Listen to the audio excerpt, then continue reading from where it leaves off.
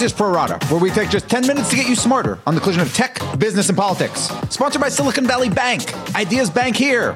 I'm Dan Primack. On today's show, more trouble for WeWork and a push to stop police from using Ring doorbells. But first, the Rockets' red glare. Even if you're not an NBA fan, you probably by now know about Daryl Morey, the general manager of the Houston Rockets, who, on Friday, tweeted out support for the protesters in Hong Kong. It was literally the tweet heard round the world as China went ballistic, blacking out preseason games and issuing a public condemnation. And remember, the Houston Rockets aren't just any NBA team. They're the NBA team most responsible for the league's popularity in China because they had Yao Ming. Yao Ming now runs the China Basketball Association, which in response to Morey's tweet, suspended ties with the Rockets. So Morey quickly pulled down the tweet, didn't apologize, but pulled it down, and was then kind of rebuked by the team's owner and even its star player. The NBA called it, quote, regrettable, causing its own backlash stateside before last night reaffirming the right to freedom of expression among team players, executives, and coaches. And just to make it all a little bit more complicated, there was also a lengthy statement from Joe Tsai,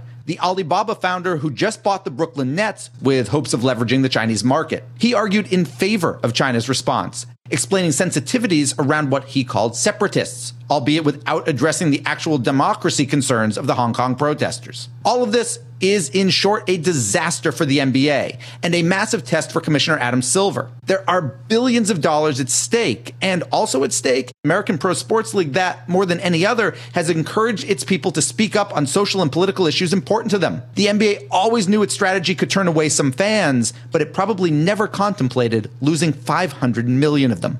In 15 seconds, we'll go deeper with Sports Illustrated's Chris Mannix. But first, this. This episode is brought to you by Silicon Valley Bank. Know everything about coding, but not so much about banking? For more than 35 years, Silicon Valley Bank has been helping high-growth companies navigate through each stage of the startup journey. Stay tuned to learn more. Silicon Valley Bank. Ideas bank here. We're joined now by Chris Mannix, senior writer for Sports Illustrated. You wrote the other day that this is the single biggest challenge of Adam Silver's tenure as NBA commissioner. Why? Well, I mean, he's had some significant issues to deal with, beginning with Donald Sterling, continuing with more NBA-centric issues like tampering. But this is the kind of geopolitical scandal that he could never have really envisioned, something that was kicked off by a tweet. And now he has to navigate some pretty murky waters. He wants to and has continued to support players, coaches, executives for exercising their freedom of speech. But this is the first time that freedom of speech has potentially had what could be a catastrophic impact on the NBA's bottom line. I mean, the league generates hundreds of millions of dollars in revenue from China every single year. They proudly tout the number of people that play basketball in China, 300 million, that watch basketball in China, something like 500 million. This puts all that in danger, as people that follow China on a more closer, more serious basis know they take this stuff seriously when it comes to Hong Kong. So there's really no clear idea just how far China will take this and the ramifications it could have on the NBA fiscally. You know, you mentioned Silver, is supporting freedom of expression, players, executives, et cetera, which is the statement he put out last night. Of course, the NBA originally called the tweet regrettable. Morey pulled it down, hasn't explained why.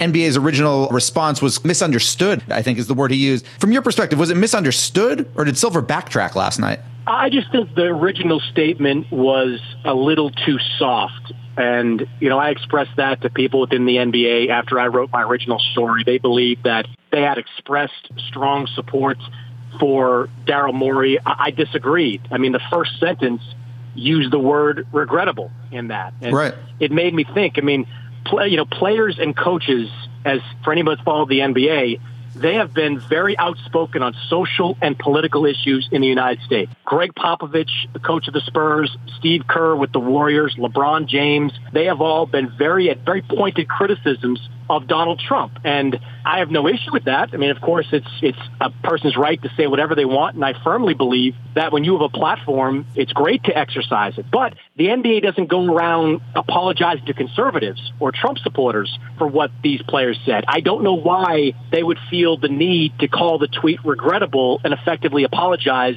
to the Chinese fans that were offended by it. I think that's first. The answer is money, though, right? You offend, half the U.S. population. The games are still going to be carried on TV. They're still going to be streamed on the internet here. You piss off China, they could get just blacked out completely. Correct. And look, I mean, we can certainly have a deeper debate about what all this means and how it all works. But you're 100% right. It is about money. This is the first time that, people speaking up, or someone speaking up, could potentially hurt the NBA's bottom line. Obviously, James Harden, the star player for the Rockets, came out with it read like a PR team worked on it, but a statement saying, we apologize, we love China. But, you talked about LeBron James, et cetera. The NBA, more than any other league, is a players-run league. They've got an enormous amount of power. Do you expect to see other players speak up about this specifically and test the NBA's resolve to freedom of expression? I don't.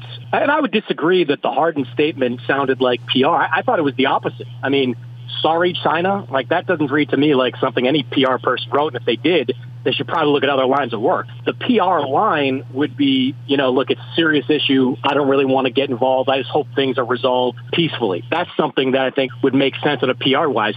But players aren't going to get involved, I don't think, not because of the NBA, but because of the sneaker contracts. We all know how much money players individually make from the Chinese market. Every summer, the top name players take trips, sponsored by their sneaker company, over to China to do events and, hold practices and things like that, all with the goal in mind to sell sneakers. So I think it's more about self-preservation and players' own bottom line than any kind of pickle it could put the NBA in. If push came to shove, is the NBA willing to lose China? It's a great question, and I don't know. I also don't know if they have any choice. They have created this sort of atmosphere where they have said repeatedly they're okay with, players and coaches and executives saying their piece and taking stance on political and social issues. What Daryl Morey did was take a stance on a political issue that, quite frankly, is U.S. policy. I mean, let's be real. Daryl's not taking a very controversial position.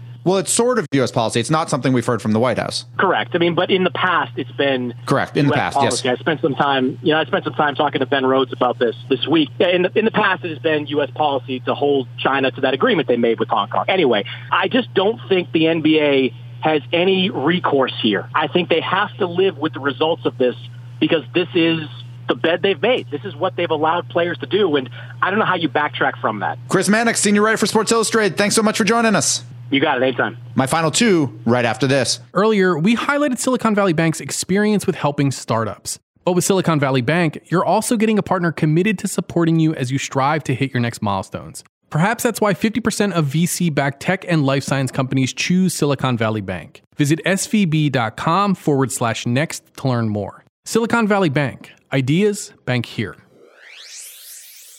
Now it's time for my final two, and first up is the ongoing mess at WeWork, which any day now is expected to announce thousands of layoffs in the aftermath of its failed IPO. The Wall Street Journal reports that not only were prospective investors upset by big losses and lax corporate governance, but also by what they viewed as faulty numbers in the company's original prospectus. For example, WeWork first said that it had delivered 273,000 new workstations in the first half of 2019, but then in a later filing, it slashed the number to just 106,000. And the total gross cost fell from $1.3 billion to $800 million.